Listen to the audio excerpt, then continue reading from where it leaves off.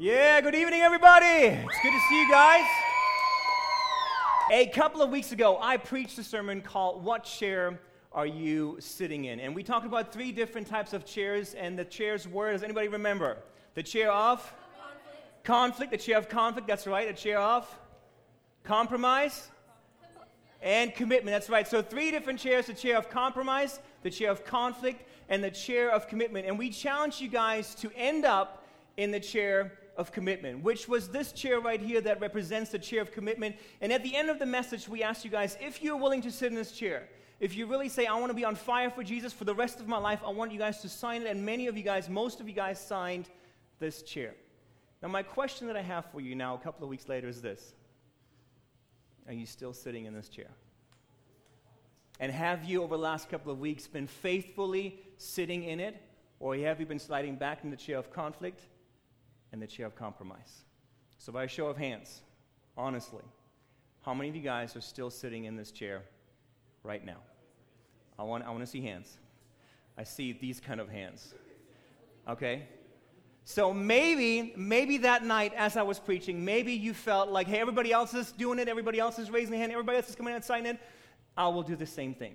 And maybe you really didn't mean it, and the moment you walked out of here, it was just all gone. Or maybe you signed it and you really meant it, but you didn't have the tools to really follow through and to really keep sitting on the chair of commitment. I have good news for you, because that is exactly what these next 4 weeks are going to be all about. As we're teaching on pillars of the faith, or pillars of our faith, we're going to be talking about 4 different pillars that we believe are extremely important for you to have in your life as a foundation in order for you to sit on this chair right here. As you can tell, there is 4 legs to this stool, and I think some of the sturdiest stools are usually the ones that have at least 4 legs, and it's the same with your walk with God. You need all 4 of these legs right there to have the stool support. In your walk with God, you need all 4 of these pillars that we're going to be talking about the next couple of weeks. If you choose to only have 1 or 2, guess what?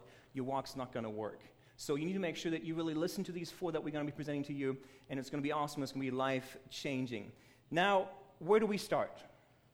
We start at the most obvious place. It's almost too obvious, but we have to start with pillar number 1, and that is the pillar of Jesus. Because He's the foundation of everything. He's got to be our number 1. It has to be about Jesus. So pillar number 1 is Jesus. But the question then is this: who is Jesus?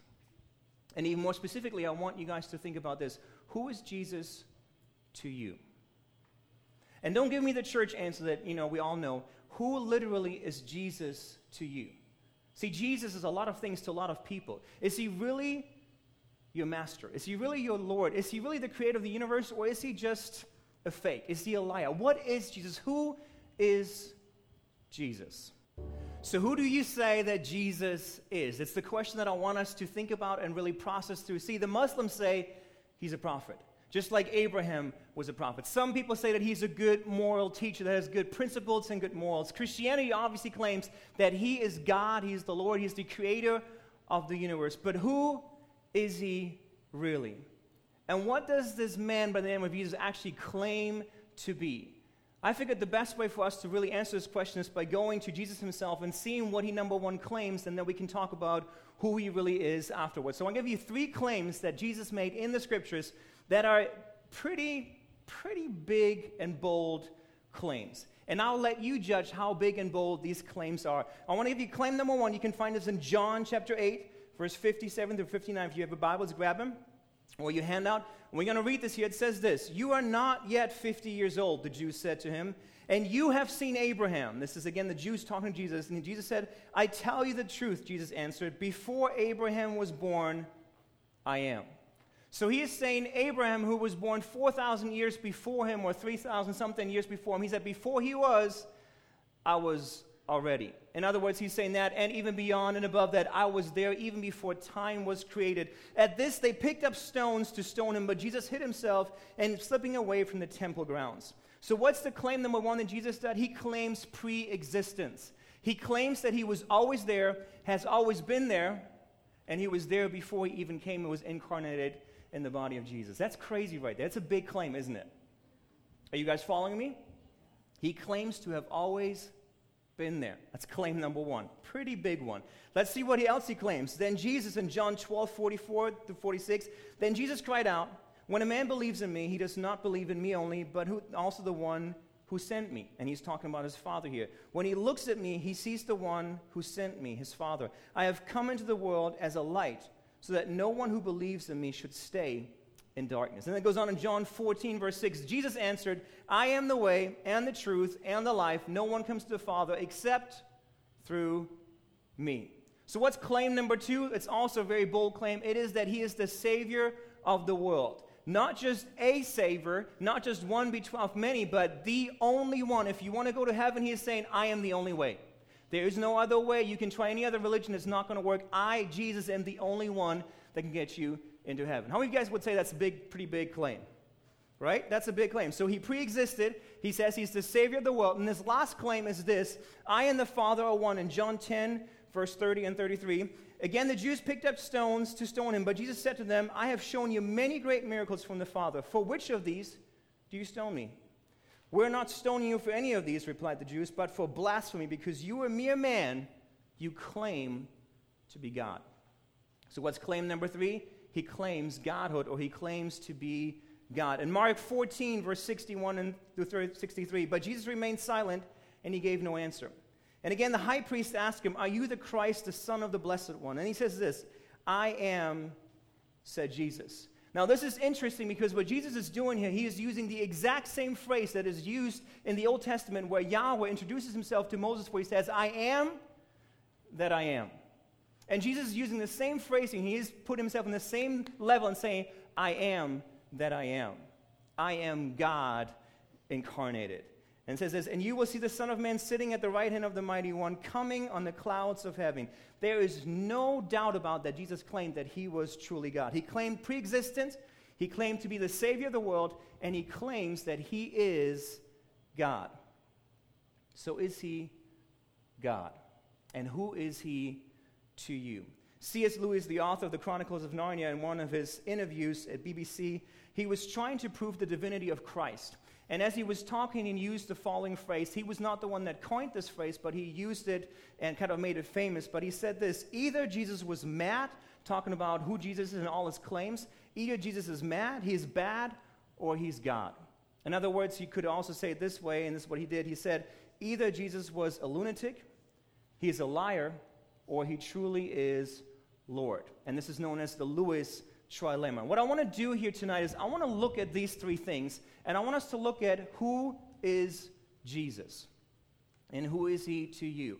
And even if you claim number 3, I want to ask you a question at the end that I think is going to hurt, because we need to look at that question together, but we will not get ahead of ourselves. We'll get there in just a moment. So let's talk about number 1.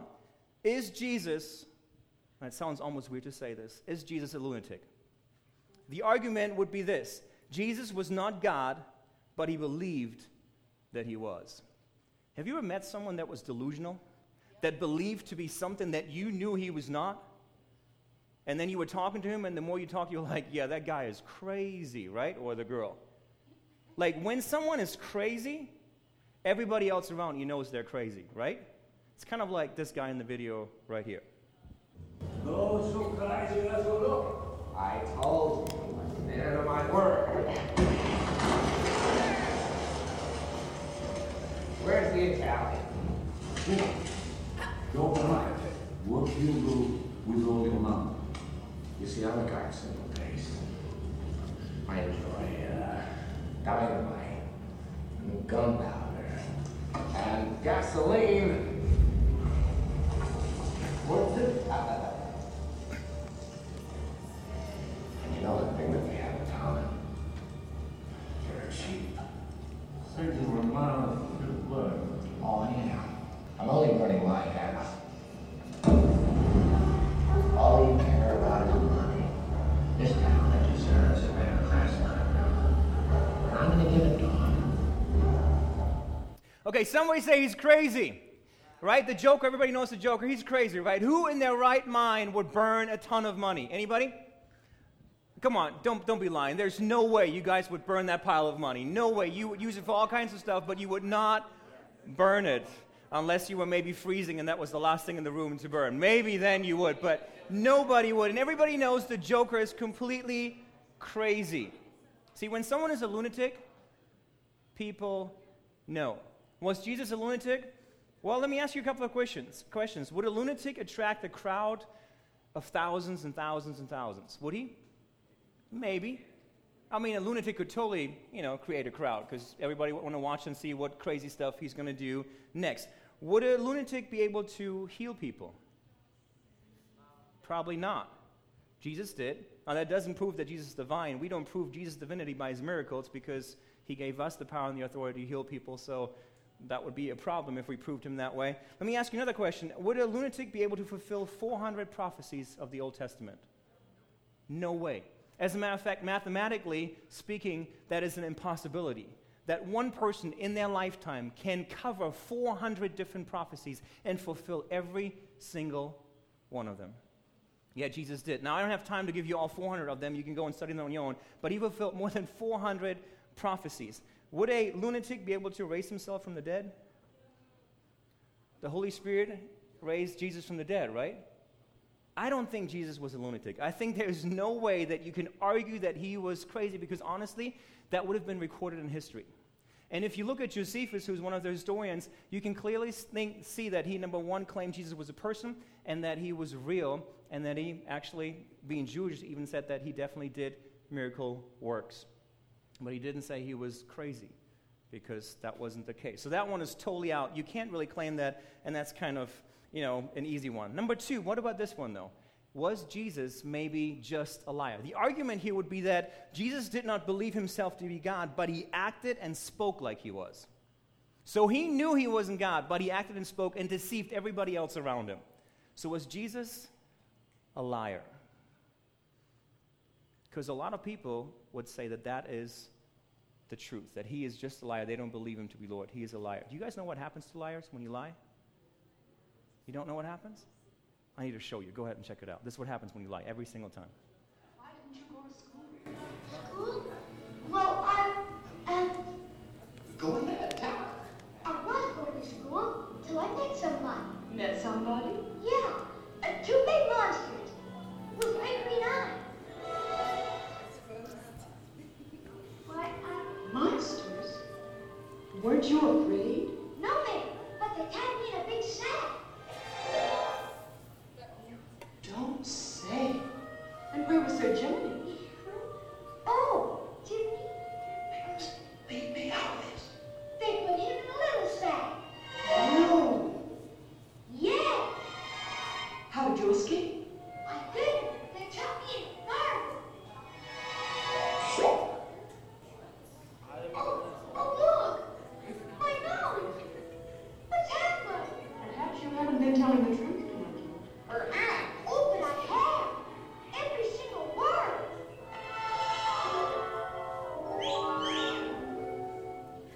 Oh, please help me. I'm awful sorry. You see, Pinocchio, a lie keeps growing and growing until it's as plain as the nose on your face. She's right, Pinocchio. You better come. I'll never lie again. Honest, I won't. Please, Your Honor.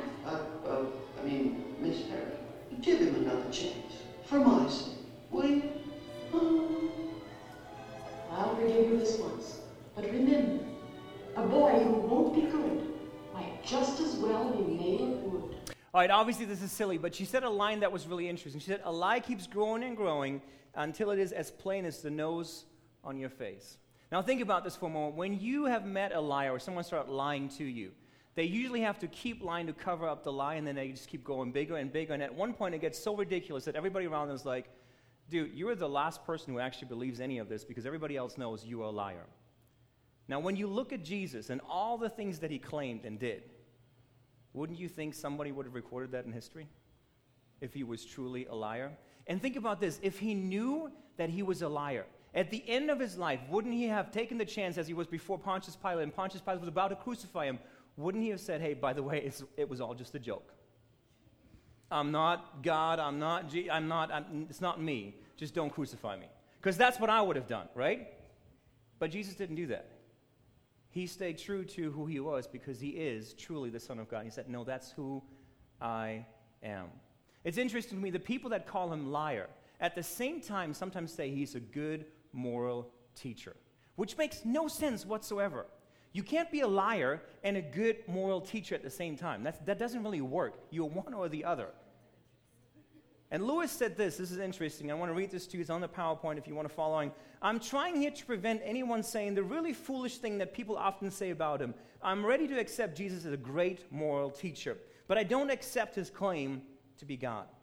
And that is the one thing we must not say. A man who was merely a man and said the sort of things that Jesus said would not be a great moral teacher. He would either be a lunatic on the level of with the man who says he's a poached egg, or else he would be the devil of hell. You must make your choice. Either this man was and is the Son of God, or else a madman or something worse. You can shut him up for a fool, you can spit at him and kill him as a demon, or you can fall at his feet and call him Lord and God. But let us not come with any patronizing nonsense about his help being a great human teacher. He has not left that door open to us. He did not intend to. Now it seems to me obvious that he was neither a lunatic nor a fiend, and consequently, however strange or terrifying or unlikely it may seem, I have to accept the view that he was and is God. Now, I agree with that 100%, and so it leaves us to the last one, the one thing that I believe he is, and that is Lord. And the argument here would be that Jesus is truly God. Could it be that Jesus actually is truly God, that he's the Son of God, and that he is who he claims he is? Rabbi John Duncan says this, he was a Scottish preacher, Christ either deceived mankind by conscious fraud, or he was himself deluded and self-deceived, or he was divine. There is no getting out of this trilemma. He's saying, hey, he's one or the other, and everybody that would actually really study this would say, hey, and I've come to this conclusion, that he is Lord. See, when it comes to the pillars of our faith, the one thing that we have to all agree on before we can go any further, and if you want to sit on this chair right here, the chair of commitment, is you have to agree that Jesus is truly Lord, that he's the creator of the universe, that he made us, that he died for us on the cross, that he is Lord. And when that happens, everything changes. I came across this poem that I absolutely love, and it's about the one man and talking about Jesus. One man kneeling alone in the night, blood and sweat mixed out, flowing in fright, kneeling, praying, prone on the grass, from my lips, Father, let this cup pass. One man standing, scorn, flock, and beat, harsh words still echo there in the heat. He is no king, he heard them cry. Give us Barabbas and him crucify. One man hanging, dying with thieves, of the thousands who followed for him who grieves. Friends watch at the distance, afraid to go near. Their whole worlds are shatters, their hearts filled with fear. One man, he lived and died, and a rich grave was laid. For his blood was shed, that our debt be paid. But death could not hold him. Resurrected he stands. To him who is weary, outstretched are his hands. In Christ there's rest, a requiem from strife. To him who believes, he will grant eternal life. See, this is Jesus. He is the one that is Lord. Do you guys know the Greek word for Lord is kurios? And it literally means somebody that owns something, that possesses something, has full and complete control over that person. See, when we call him Lord, guys, and many of us do, look at me, everybody in this place, if you call him Lord and he doesn't possess every area of your life, he's not really Lord over your life. Lord literally means he to whom a person or things belong. Do you truly belong to him? And if you do, he would have every area of your life, even those little corners that you keep hidden from everybody else. He would have 100% of you, all the way. See, the word Christ in the Greek is Christos, and that word literally means the anointed one. Christ is the anointed one, and when we call ourselves Christians, we are saying, hey, he is my master, he's my Lord, and I am like my master. I am a Christian, I am anointed. If you are not anointed, and if you're not walking in holiness, we have no business calling ourselves Christians. None whatsoever. So if he's Lord, and if we're Christians, our lives should reflect that. Amen? And if they don't, then we say we call him Lord, but our lives prove otherwise. So what do you call him? Who is Jesus to you? Heavenly Father, I pray right now that you would come in this place. God, as we process and ponder on this question, who Jesus, your Son, is to us really, I pray that you will work in our hearts and change us. With every eye closed, I want to ask And this is not so that I can say there was a hand raised or whatever. So I don't want you guys to raise your hand. And this is not an rededicating your life, but maybe you're in this place and you have never, ever given your life to Christ. And tonight you realize He is God. He wasn't a liar. He wasn't a lunatic. He truly is Lord. And I want Him to be Lord, curious over my life tonight. And this is the first thing that you're doing this. You're saying, I want to accept Jesus in my heart. If that's you, would you put your hand up high if there's anybody here? Awesome. Thank you, guys. I saw those 2 hands. Thank you. I'll talk to you guys afterwards. Everybody else, I want to ask you guys this question. Again, who is Jesus to you? And the answer that you're given, is it reflected in the life that you are living? And if it is not, I'm challenging you to change it. Either to change your answer and be truthful to yourself and everybody else around you, or to change your life accordingly. Heavenly Father, I pray right now that as we go into small groups, God, that you would speak and that you would change lives. Let it be deep, let it be honest. Let us not lie to one another, but really process together as we talk about you, Jesus. It's in your name that we pray. Amen.